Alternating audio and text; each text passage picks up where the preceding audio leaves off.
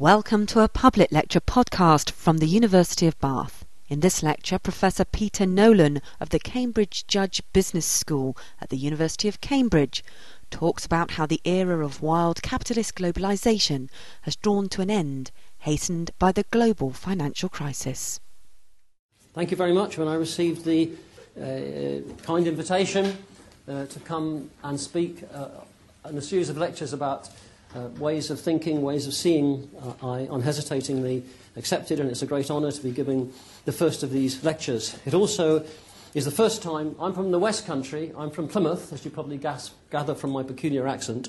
Not quite to be compared with Bristol, but, you know, it's a pretty peculiar accent. And the curious is the first time I've actually been in Bath, other than passing through on the train. And, of course, Bath is a masterpiece, a Georgian masterpiece.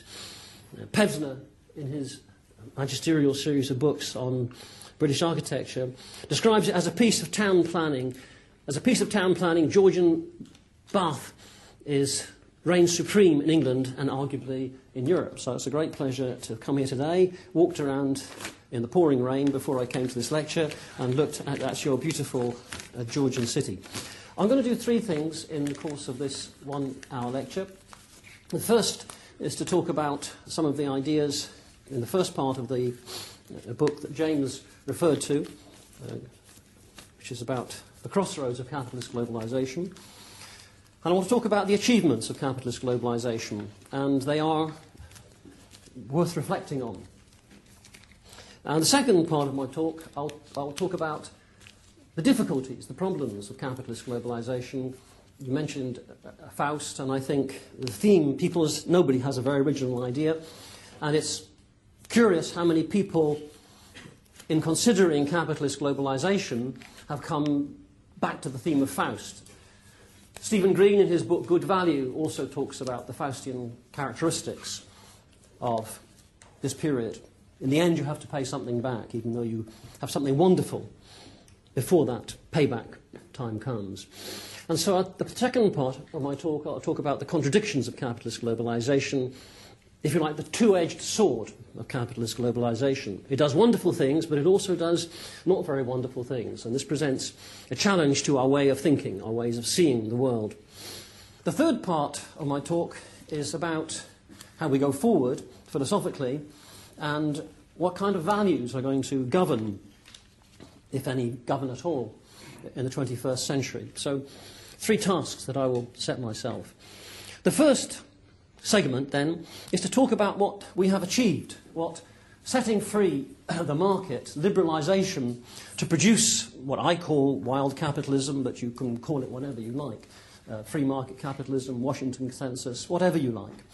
And a theme of the last 30 years has been the appeal to history, the appeal to the ideas particularly of Adam Smith. That everybody, of course, instantly became an expert in Adam Smith, but sadly very few people have bothered to read very much of what, if anything, of what he's written.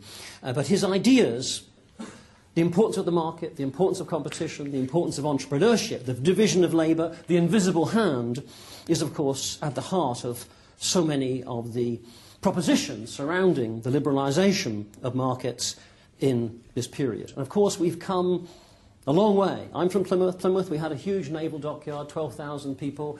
And those of you who are younger than me in this room, which is probably quite a few people, will not remember what our business structure was like in the 50s and 60s. It was a comprehensive impact of state ownership, inward-looking, limitations on international trade, limitations on foreign exchange movement. My passport, when I went to America in 1968, had on it, I had to record the amount of money, and being a very wealthy person and being essentially financially driven, I was going to do big deals in America. So I took with me, I think it was 12 or 15 pounds sterling, which I didn't buy a lot when I was there, but I had to declare that and then give it back when I came back. So times have changed dramatically. And underneath this liberalisation, this opening up of the free market, have been the ideas of Adam Smith. And we can see in an extraordinary fashion how, if we were to look at it that way, have that way of seeing, if you like, that something really incredible has happened in the last 30 years. The opening up of business through privatisation, liberalisation of M&A, mergers and acquisitions, breaking down international boundaries, has produced what, by any reasonable definition, criterion, has been the most extraordinary period of technical progress the world has ever seen.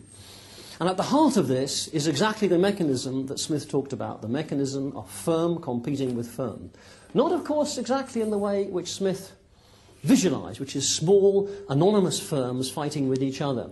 Instead, one of the extraordinary aspects of this period, which is very much disliked by mainstream economists because it's not what's taught in their textbooks, is that the Smithian invisible hand, the competition of the free market, has been the competition of giant oligopolists who fought each other with incredible ferocity. And that's a great thing. It's very progressive. It's very, very good. And it's produced all the wonderful things that have characterized this period.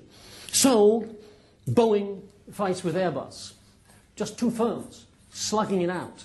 But they produce better and safer, more fuel efficient, quieter planes that need to be repaired less often and reduce costs. So as a result of this incredible oligopolistic competition, there were 15 aircraft manufacturers in the 1950s and 1960s. 3 Soviet manufacturers, 10 manufacturers in Europe, broadly speaking. All gone. Bang, bang, bang, bang, bang. Today we just have the duopoly. Boeing fights Airbus.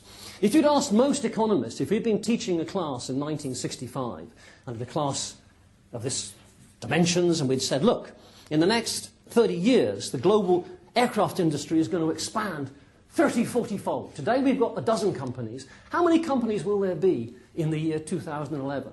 Well, somebody in this corner would have said, well, competition, global level playing field, I think 50. Then a strange person sitting here would have said, no, it'll be the same.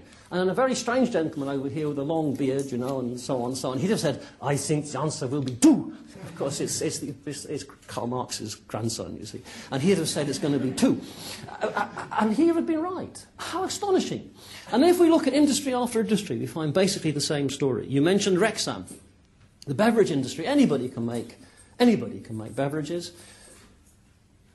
You can just put a bottle to the tap, whack a label on, and you form a beverage company. And yet, this industry also has become incredibly consolidated. Basically 2 giant beverage companies, just 4 giant beer companies across the whole world.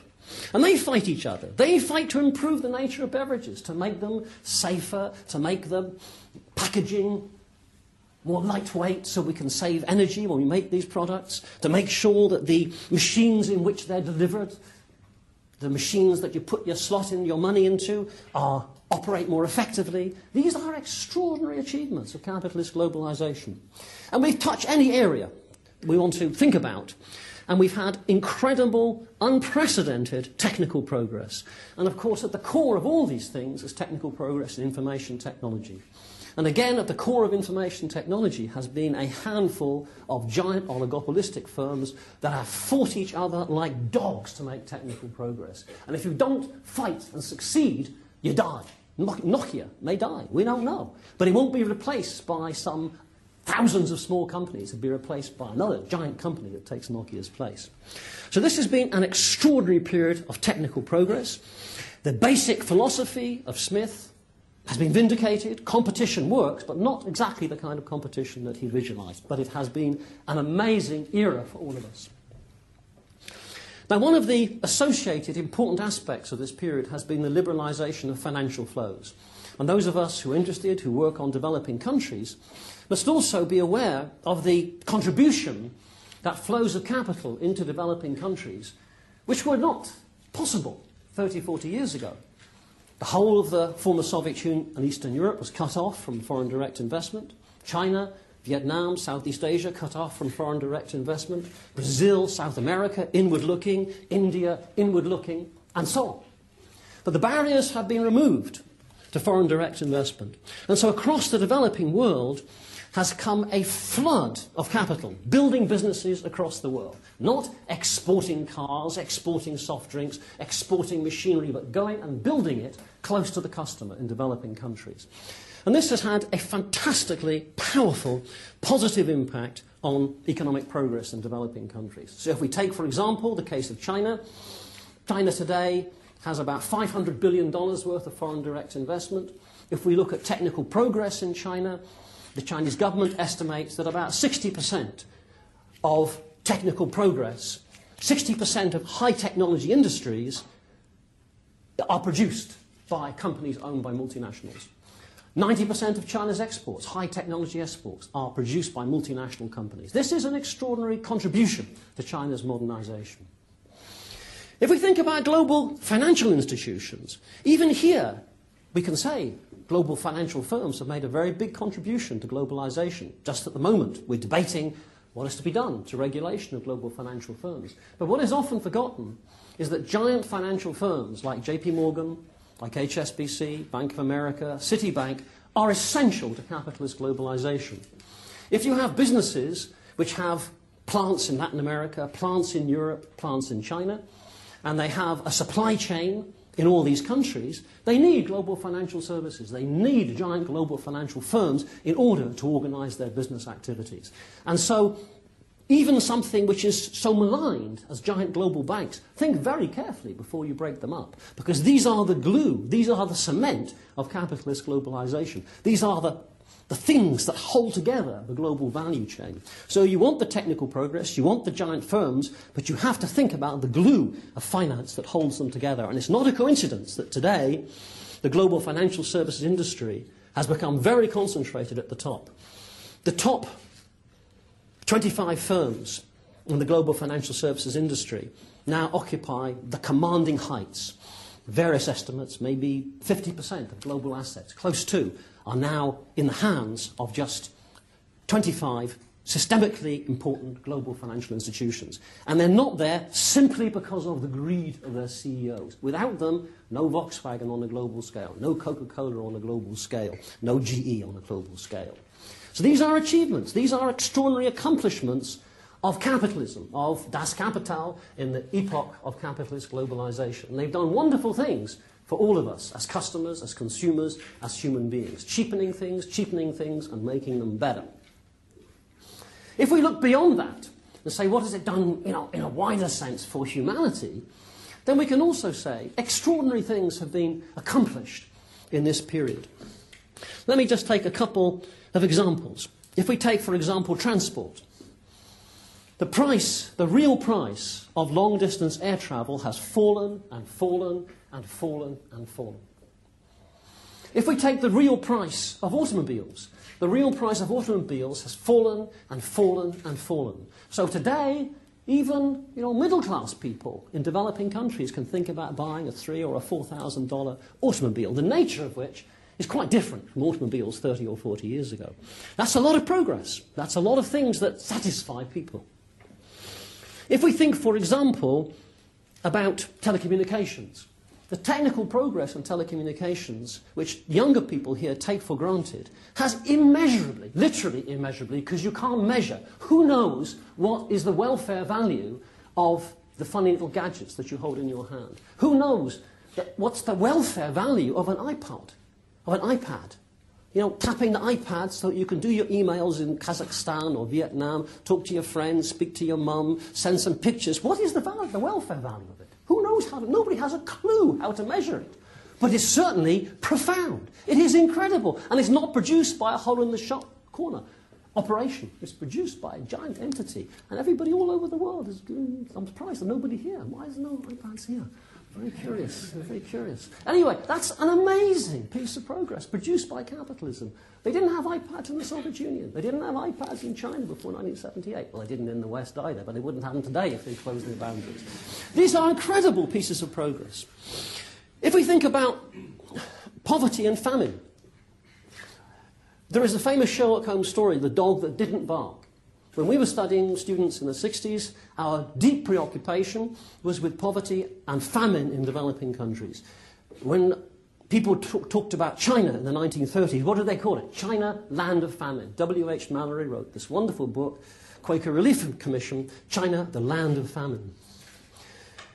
And in the 1950s, late 50s, China also had a terrible famine. If you look at India's history, Before the 1960s, 1940s, 30s, 20s, and 19th century, famine. And yet, what has happened in the last 40 years is amazing. Global population has increased in ways that everybody was concerned about. In the 1960s, people were all talking about Malthusian gloom and misery because global population was going to increase and food output would not catch up. Famine will stalk the world. But it hasn't. It hasn't. And one of the main reasons it hasn't is technical progress and investment in new types of products, new ways of new pumping machinery, information technology, new seeds, new transport systems. And these are a major reason why the dimensions of famine have shrunk and shrunk and shrunk. This is an incredible achievement of this period. Then we come maybe to the sort of final achievement, which is in some ways more important than all these achievements. I started off by talking about Adam Smith, an Enlightenment thinker in the 18th century. His great book was published, one of his two great books was published in 1776, a good year. And one of his co-thinkers of that period was a gentleman called Immanuel Kant. And Kant, along with many people around him, thought that capitalism would produce universal peace, a universal force for breaking down the boundaries between peoples. He said in his essay, An Idea for a Universal History with a Cosmopolitan Purpose, 1784, he said, history embodies a hidden plan of nature. Such a plan opens up the comforting prospect of a future in which all the germs implanted by nature can be fully developed, and in which man's destiny can be fulfilled here on earth. He said the highest purpose of nature is to develop a universal cosmopolitan existence, uniting all the peoples of the world. And so we can say, he was right. He was right. That's what we've got. This is what we have had created by the liberating force of capitalist globalization. Just consider one example. Between 1987 and 2008, there were 2,219 cross-border mergers and acquisitions of greater than $1 billion each. So if you like, 2,219 firms gave up their national passport, became somebody else's, or became international. Because now anybody can buy shares in any country, more or less, anywhere in the world, one or two restrictions. If you look at the leaders of global businesses, more and more they are from another country than where the company has its headquarters. Everybody speaks English. And that's unbelievable. That, just today as I was coming down on the train, there's Klaus Kleinfeld, a German, the head formerly of Siemens. Well, Siemens paid a lot of money doing some things it shouldn't have done. And so Klaus left. Klaus Kleinfeld became the head instead of Alcoa. But he's not American. Alcoa is American, the aluminium company of America. And the head is Klaus Kleinfeld, a German. It's just one of numerous examples. So in the boardrooms and the senior management of global companies, people are truly global.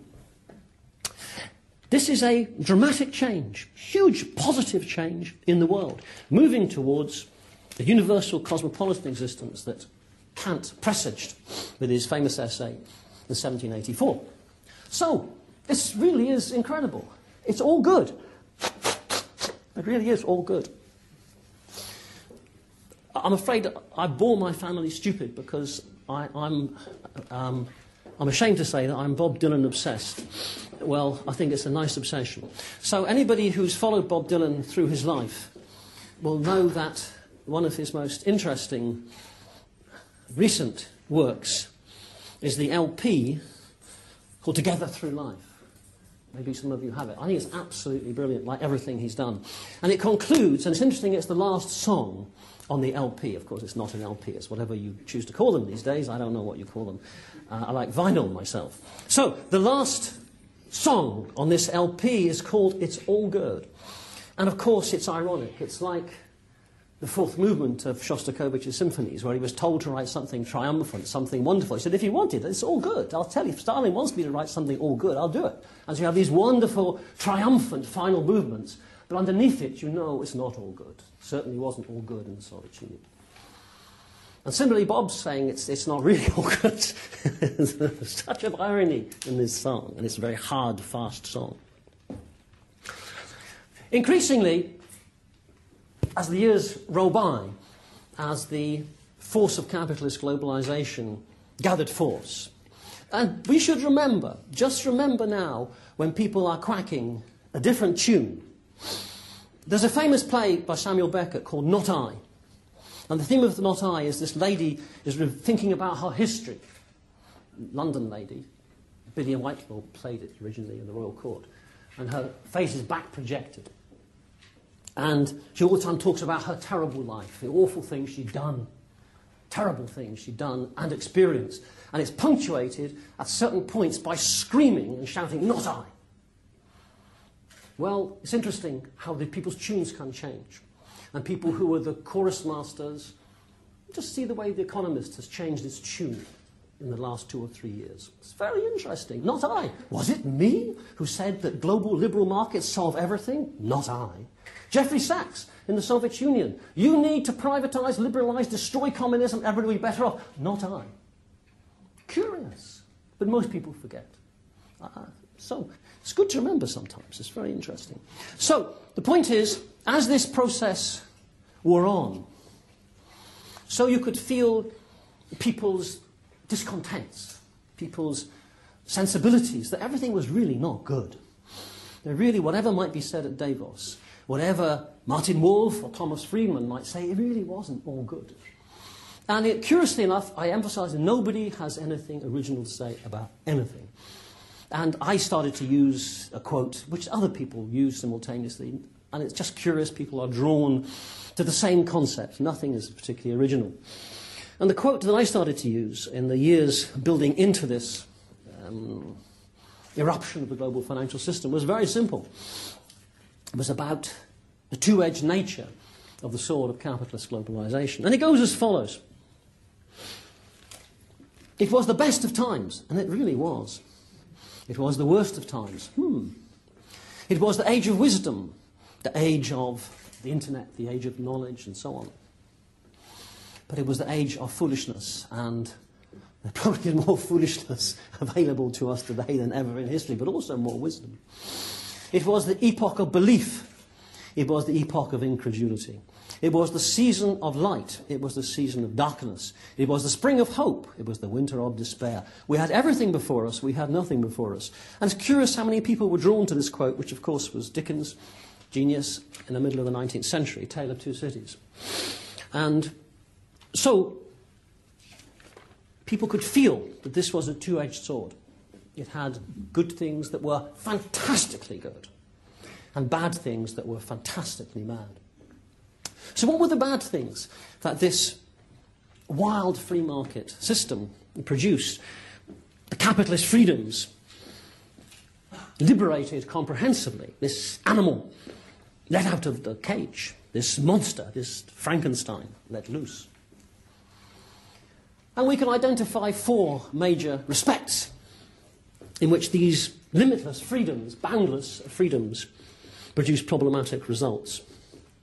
The first is the double aspect of our relationship to the natural world, to the environment.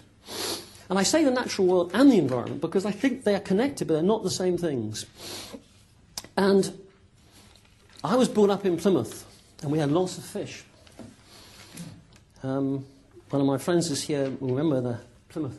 The old lady's cutting up the fish. This is gone. This is gone. All you can buy there is fish fingers. You know, fish fingers. No fish at all. Nothing. No fish. And it really, well, does it matter, you see? You may argue it doesn't matter. The World Wildlife Fund has just produced a new index. Its last index, I haven't read, I just literally got it yesterday. Its last index, which tries to plot the numbers, of course, it's quite hard because the little things keep moving, the numbers of 1,313 vertebrate creatures. Reptiles, birds, mammals, fish, amphibians. They don't count every one, but they make some estimates. And they estimate that the global stock of living things, apart from us, has fallen from the base year 1970, 100, to 70 in 2003, 30% fall in the numbers of living creatures. Now, you may say it doesn't matter, it's not important. But some people think it does. Edward Wilson, the Harvard entomologist, thinks it does. And he says if we carry on with our wild capitalist approach to nature, we will end up in what he calls the age of loneliness, where there'll be a very small range of species across the world. Of course, we can recreate anything we like on the internet. We can have all kinds of but it's not the same thing. Maybe you can even have smelly things, you can smell and touch and feel, but it's not quite the same as standing by the seashore or hearing a natural bird. Now, the person who most brilliantly anticipated this was, of course, American lady Rachel Carson. And in one of her many incredibly powerful books, she warned us in 1960 in The Silent Spring that control of nature is a phrase conceived in arrogance, born of the Neanderthal age of biology and philosophy, when it was supposed that nature exists for the convenience of man. She asked the question, she said, can any civilization wage relentless war on life without destroying itself, without losing the right to be called civilized? And I think her words are very pertinent to us considering where we stand now, and we haven't resolved this question. Associated with that, but a rather different question, is of course global warming. And now we can see that the wild capitalist mechanism is not going to resolve the problem of global warming. Almost certainly we'll have 4 or 5 degrees centigrade increase in average global temperatures. Carbon capture and sequestration is I think, a fantasy. And we have to deal with almost certainty that we'll carry on using coal, we'll carry on using oil, because energy transitions take a long, long, long time. Carbon capture and sequestration sounds very simple. It requires a tremendous amount of energy, and then you have something of great volume. You've got to transport the liquids a very long distance, and you've got to find something safe to put them into. It is a monumental task. And then, how much is it going to cost? It's not going to solve our problems in the quite foreseeable future. So almost certainly we're going to have to do a lot of... People are going to have to, as famously Norman Tebbit said, they're going to have to get on their bicycles. There's going to be a lot of migration. And that's going to require a lot of cooperation, a lot of international relations. So these are giant challenges that face humanity from the unleashing of the freedom to consume and the freedom to use the natural world as our resource. The second challenge relates to something I touched on in the first segment of these 3 segments of discussion, which is the challenge of the global business revolution, not a term that I used in the first segment of my discussion, but I hinted at it. What has happened to the nature of industrial organization and consolidation is totally different from that anticipated and predicted by the vast body of academic economists, insofar as they chose to consider it. They've carried on with their models, perfectly competitive world, which is nice and easy to model, and you can all kinds of fancy questions, but, it's like producing very complicated analyses of a little tiny speck of dust when behind you there's an elephant that's growing and getting bigger and bigger and bigger. Now, the blunt reality, in terms of analysing the nature of business, is that the mainstream of economics, people like Alfred Marshall in Cambridge and other successors of this way of thinking, really have a very problematic view of the nature of competition. And unfortunately, or fortunately, the people who had the deepest view was Karl Marx, 20th century, Edith Penrose, America, Alfred Chandler, and of course Schumpeter, and various other non-mainstream economists who are ridiculed as unscientific and just looking at facts. Well, facts sometimes are quite useful. And the reality is that people like Alfred Chandler said, looking at the history of capitalism in America, in France, and in Germany, what I see is a process that, if left to itself, becomes highly consolidated. But he didn't anticipate just how powerful this process would be in the last 30 years. And what we've seen is an incredible process of industrial consolidation, not just in the aircraft industry amongst the assemblers, not just amongst the automobile assemblers, not just the beverage companies, but also throughout their supply chain. This is a process, I was trying to think of a way of characterizing it, having looked at a variety of different industries. And the best characterization I could think of was a cascade in the sense of a waterfall, water flowing down over the rocks.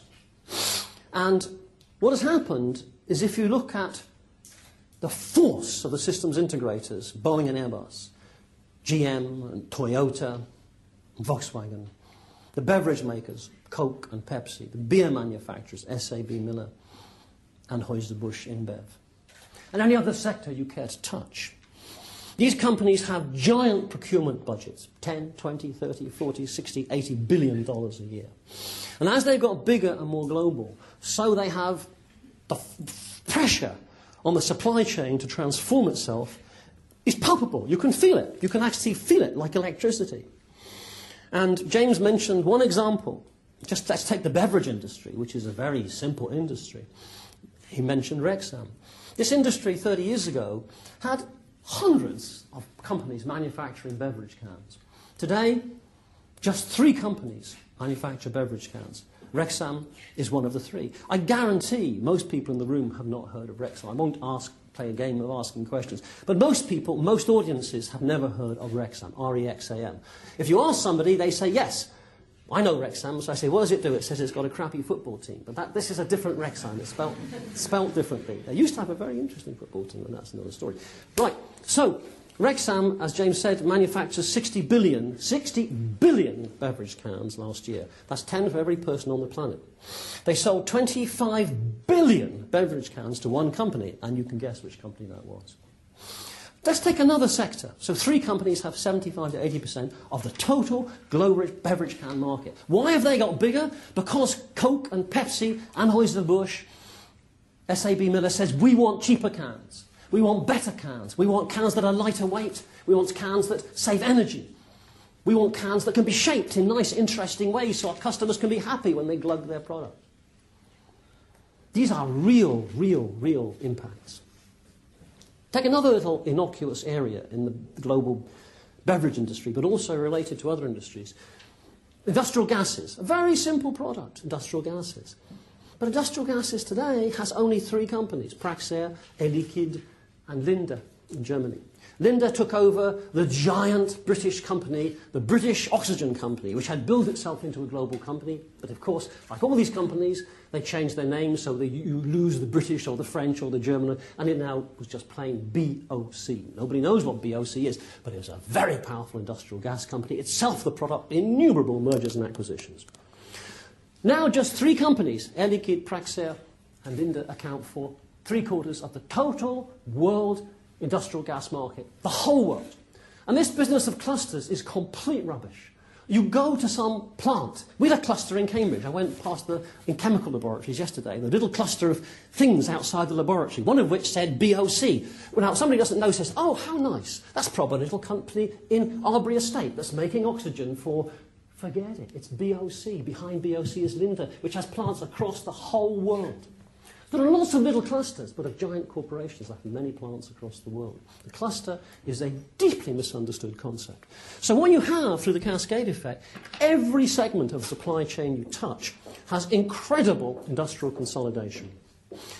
This is the nature of this period.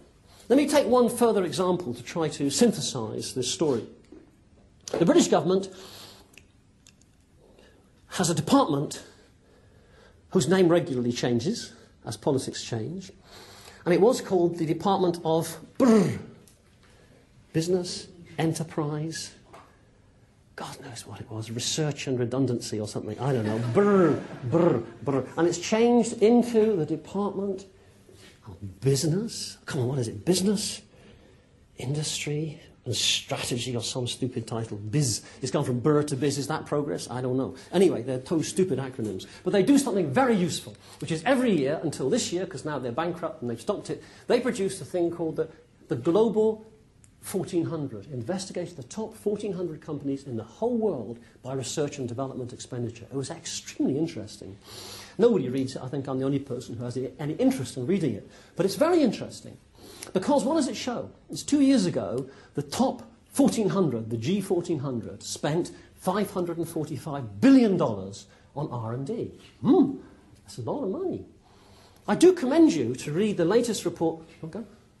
The latest report, there's more to come. The latest report, the latest report by the Royal Society. The Royal Society on, again, people love alliterations, especially if the content is vacuous. This is a beautifully alliterated study called Knowledge, Networks and Nations. And it's a very clever alliteration because, of course, knowledge starts with a K, so it's doubly clever. But it's an incredibly stupid report. It talks about global research, everything. And it's written by scholars, by academics, for academics. Royal Society. So it has 150 pages describing how scholars network with each other. Very nice. It's got all kinds of charts that show how a scholar in Japan next with a scholar in America, and they network with each other. Endless charts. Of course, behind each of these charts are lots of airplane tickets, people flying around the world networking, and maybe some virtual. And it's all full of all these beautiful pictures. If you look at the people who are on the board, not a single business person. Not one. Not one. Then you get to page 32, and it has the very interesting statistic. It says global research and development, in the OECD countries. The proportion financed by business rose from 51% in 1981 to 65% last year. I'll repeat that. Total R&D of all kinds in the OECD countries, the proportion funded by business increased from 51% in 1981 to 65% last year. The rest of the report is constructed as though this fact had not been presented. It vitiates everything else in the report. If you want to understand R&D, understand business. But of course they don't like business, don't understand business, because it's nasty. It's about making money, it's about greedy people. So you don't want to talk about business. So you want to talk about networks and holding hands across frontiers with your mates. Very problematic report. The point is, research is almost all done by business. And in that Global 1400, it is, of course, if you go to cluster people, if you go to mainstream textbooks, or you listen to Thomas Friedman or read Martin Wolf, you'll believe that this is all done by networks of universities and small businesses. But just a minute, there's an interesting statistic, which is, of that 545 billion, the Global 1400, which is the core of all technical progress in the last 30 years, what do we find? The top 100 companies account for 60% of the total. Sorry, can you say that again? The top 100 companies account for 60% of the total investment of R&D of global business. In other words, this is oligopolistic competition. This is Siemens fights GE, fights Philips, Boeing fights Airbus, Toyota, Intel, Cisco, Nokia. That's it. Nobody from the developing world at all. Nobody. So, this is very interesting. So what this means is a huge challenge for people and firms in developing countries. How do they deal not just with the consolidation of systems integrators, but also incredible consolidation down through the supply chain? The third point is about global class structure. At the end of 30 years of capitalist globalization, when everything is supposed to trickle down, what do we find? We find a world still of incredible inequality. You can debate whether it's increased or not at a global level in this period. The catch-up of China means that international inequalities have diminished. But if you look at the overall dimensions of inequality, they are still fantastic. And none illustrates this better than the wider World Institute of Development Economics Research's study of global wealth. Global wealth is 3 times global output. And the wider study shocked people when they did it. They said, do it again, do it again, do it again. And what they found was that after 30 years of capitalist globalization, the top 2% of the world's wealth owners, the top 2% have 50% of total global wealth. The bottom 50% have 1%. The top 2% have 50%. The bottom 50% have 1%. And that's what we're going into the 21st century with. Extraordinary inequality after 30 years of capitalist globalization. And that is what comes from the workings of the free market. It's a great challenge for our ways of thinking. The fourth aspect that I want to talk about is the financial system. Definitely global finance, through incredible consolidation, squeezing out the middle, have produced giant global companies that can serve global business in a way that benefits us all. No question at all. But also, of course, they are incredibly powerful. And they have a very powerful voice to influence the way global financial markets are regulated by national and by international institutions. And it doesn't need great brilliance to observe that what's happened in this period is that through the deregulation of financial markets, a process by which the free market spontaneously produces an asset bubble which interacts with credit creation has formed the core of the global economy in this period. And of course, this came to a crunching conclusion 2-3 years ago. Now, interestingly, there were people who warned about this. For example, Henry Kaufman, an American banker, every year at the Jackson Hole Conference, if you buy his book, written last year, he just simply says, these were my speeches. I'm a banker, I'm a financier, he says. And these were speeches he gave every year to the Jackson Hole Conference. And he said, watch out, we are creating an asset and debt bubble that's getting bigger and bigger and bigger, and it will explode. And of course, it did explode. So this is the consequence, again, of the capitalist free market in the realm of finance. So where does that leave us today? We have all these achievements, all these amazing accomplishments of the global free market, wild capitalism, but enormous challenges from the two-edged sword. And these challenges, by and large, are international, are global. And so we have created a global business system, but how do we regulate it? How do we think about intelligent regulation of all these respects, to make it more just, to ensure that businesses are not just those that dominate from rich countries, to deal with the impact upon our environment, to deal with this wild, out-of-control financial system? How do citizens across the world deal with this question? Now, it's not an abstract question, because in the end, we all have passports, we all have nationalities, and we all belong to particular cultures. And so the challenge that we face is not one that Marx, for example, anticipated, or Kant. They thought these national boundaries would disappear. Unfortunately, they're very real, and they govern the way in which the world may or may not be effectively governed in the decades ahead. When we consider these questions, there are many, many aspects to it, but I'd just like to consider two. The first is China, and the second is the high-income countries. But of course we could consider Islam, 1.3 billion people in Islam, 1.3 billion in the Catholic Church. We could consider those too. But China is the fastest growing and the most powerful, and the way in which we, in the high-income countries, especially the United States of America, interacts with China in the years ahead will be extremely important. It will be very important indeed, because this task is a fundamental task for our survival as a species. You could say it's a Darwinian challenge for the human species, if you really want to dramatize it. So how do we, Britain, Europe, America particularly, engage with China? If we want to think about engagement with China, there are probably three names that come to mind that are particularly powerful. They all begin with H. Now there's a curious thing. Huntington, Hutton and Helper. These are three people who've written, two of them very recently, one rather longer ago. But their ideas are extremely important, very powerful. So many people are still, in their hearts, really actually believe there is a clash of civilizations. Put the Muslim world on one side for the moment. They believe there really is something very different in China, a very different kind of culture, a very different kind of society for them to engage with, which is curious because so many Chinese people now are here studying in our country, working here in Western countries. But it's a very deep and powerful sentiment. And you pick up any paper and it's powerful in anything you touch. Most recently, I say, Will Hutton's book, The Writing on the Wall, and very powerful, at least in its title, and its general arguments, Stefan Helper's book, The Beijing Consensus.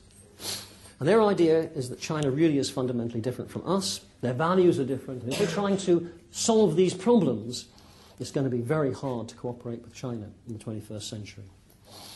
A moment's reflection should make us realize this is a very simplistic view of China and its history. Indeed, we can learn an enormous amount from China.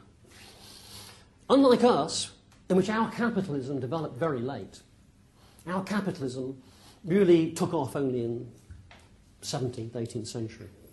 China's had capitalism, sophisticated capitalism, for at least 1,000 years. We talk about our enlightenment in the 18th century, 17th and 18th century. China had three enlightenments. It had an enlightenment alongside the efflorescence of technical progress and commerce in the Song, 11th and 12th century.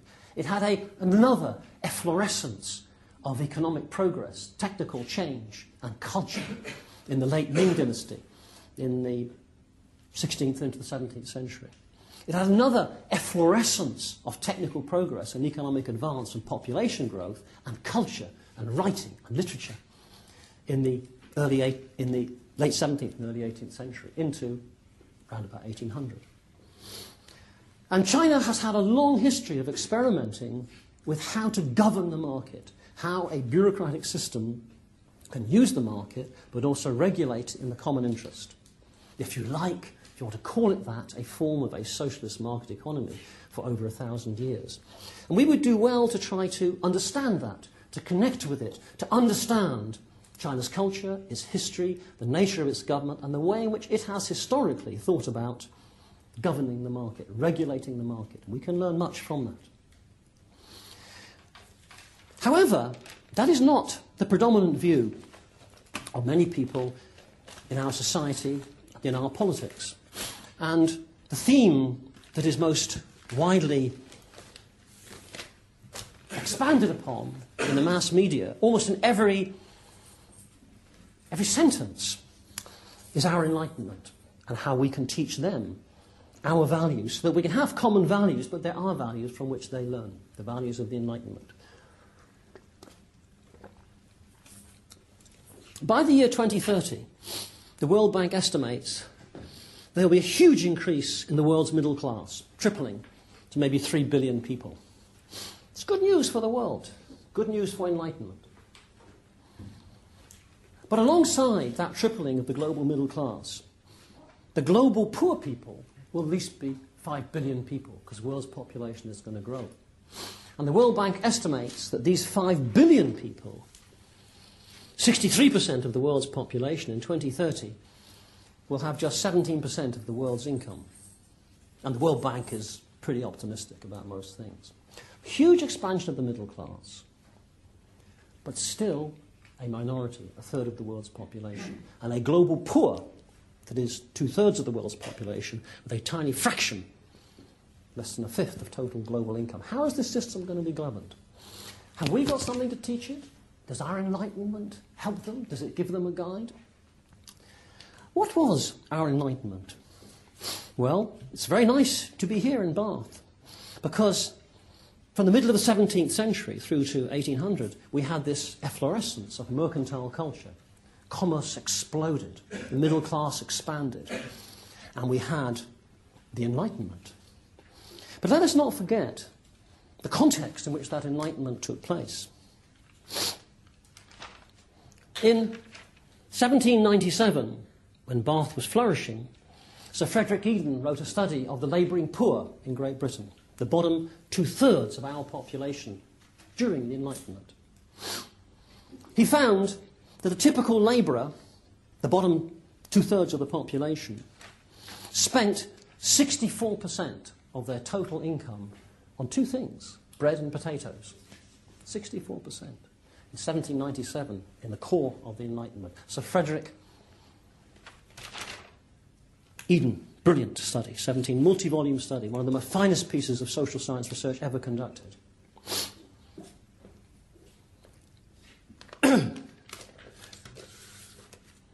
Alongside that, there was an enlightened middle class who did all kinds of wonderful things. There was, as you are aware, nowhere more so than Bath, an explosion of beautiful building, not for the labouring poor, but for the middle class. Dr. Lewis wrote a letter to Matthew Bramble in 1771. Of course, it's an imaginary letter. Tobias Smollett actually wrote the letter. It's of course, written in his novel. And he describes the situation as follows. 1771. Every upstart of fortune harnessed in the trappings of the mode, presents himself at Bath, as in the very focus of observation. Look at me, I've got loads of money. Clerks and factors from the East Indies, loaded with the spoils of plundered provinces, planters, Negro drivers, hucksters from our American plantations, not our loyal great explorers, but our hucksters from the American plantations, the shysters who went out and grabbed land and dragged black people to work for them. These hucksters, enriched they know not how. Agents, commissionaires and contractors who fattened in 2 successive wars on the blood of the nation. Men of low birth and no breeding have found themselves suddenly translated into a state of affluence unknown to former ages. No wonder their brains should be intoxicated with pride, vanity and presumption. Knowing no other criterion of greatness but the ostentation of wealth, they discharge their affluence without taste or conduct, through every channel of the most absurd extravagance. And all of them hurry to Bath, because here, without any further qualification, they can mingle with the princes and nobles of the land. Some of you may have heard the name of Sunil Ambani and his gigantic 50-story mansion to look out upon the poor people of India. Many of you would have stayed in 5-star hotels in China of wondrous proportions, and it does recall dramatically Bath in 1771. So that was the social texture, the furniture of Hepplewhite, Chippendale and Sheraton. Today, Versace, Dolce & Gabbana and the rest of the crap. Furniture by Hepplewhite, Chippendale and Sheraton. So while Hogarth was painting pictures of the poor people, including ghastly fate of poor prostitutes, of which there are zillions in Africa, China and India, people could come to Bath and have their face painted for 100 guineas by Gainsborough or Reynolds. Today, China is the centre of the world's antiques industry and art industry. It's overtaken the Western world. In music, you could go and listen to Haydn or Mozart. And this was a culture for the middle class only. There was no place in the Hanover rooms in London, I can assure you, for any of the mass of the mob that Hogarth painted to listen to his London symphonies, 1791, 1792. So this was the Enlightenment. Extraordinary drawing of the boundaries around this newly enriched middle class. And you just have to open your eyes in Rio de Janeiro, in Calcutta, or in Shanghai, and that's what we see. Can we teach them much? Sure, we can teach them about middle class. We know a lot about it. We can help them. What about the poor people? What about the 2/3 of the world? Britain's politics was brutal. Narrow, corrupt franchise. Deep fear of the mob amongst the middle class. Our politics internationally was based on contempt and racism. China was viewed as stagnant. Africa was viewed as a land of just savagery and barbarity.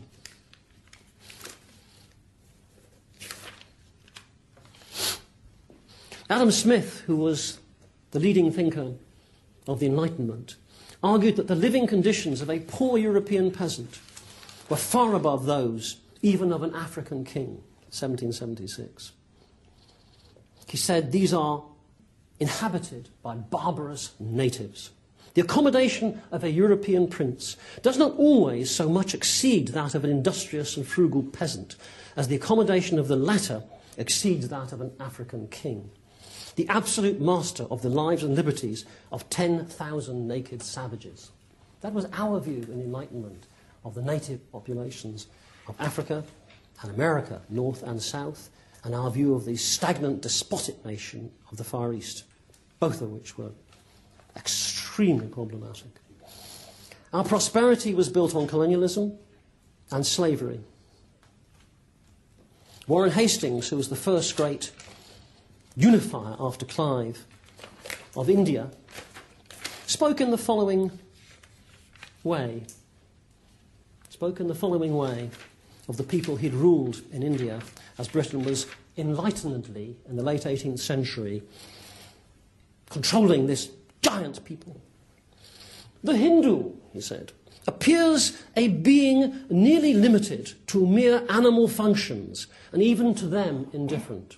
This is the enlightened ruler of India, Warren Hastings.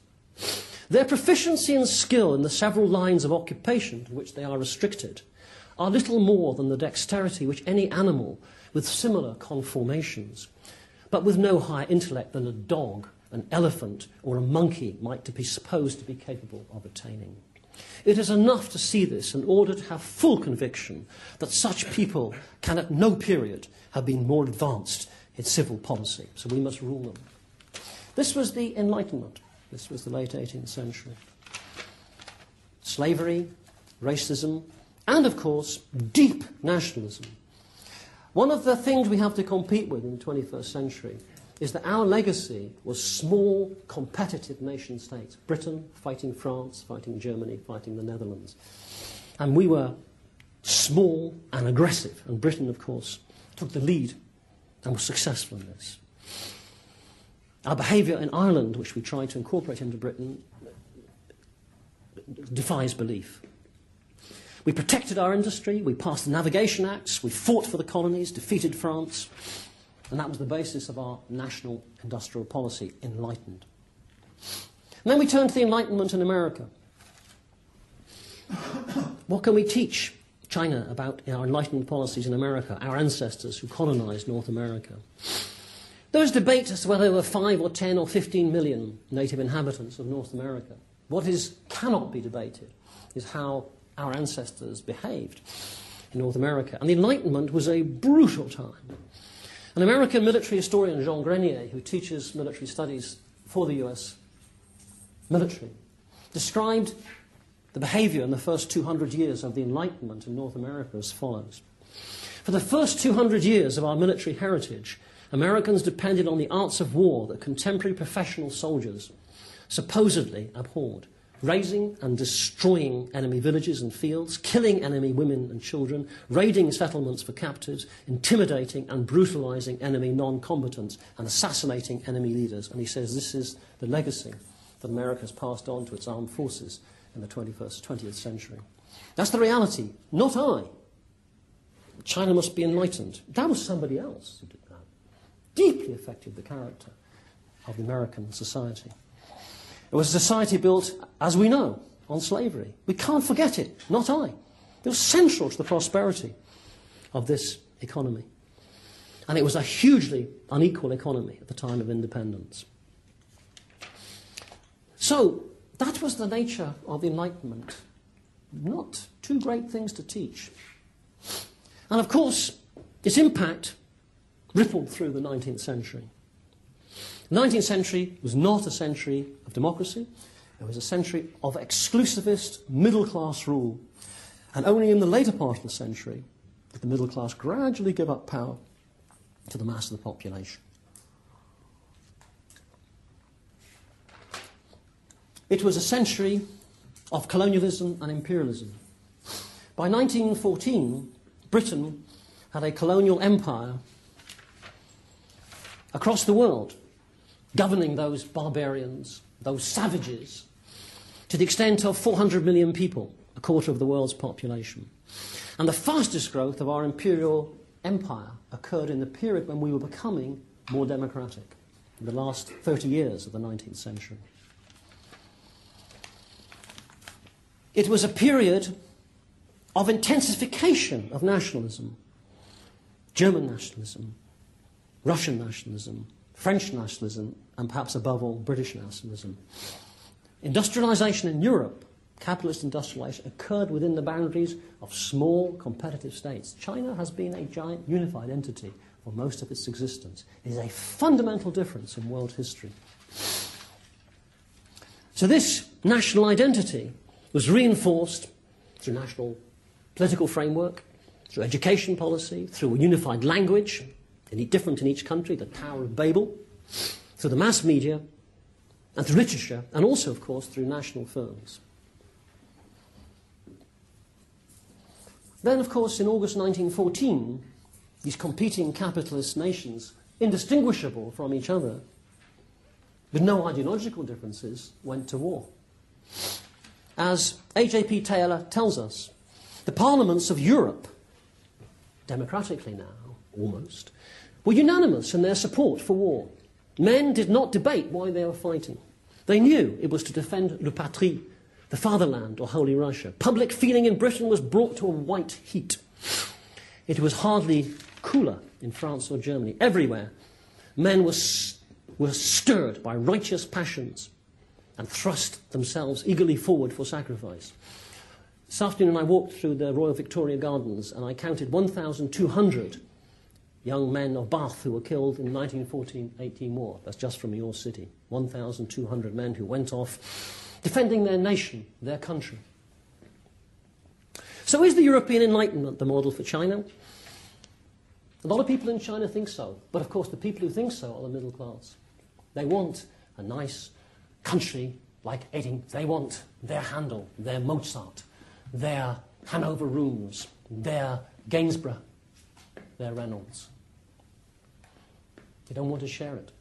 Same for the Indian middle class.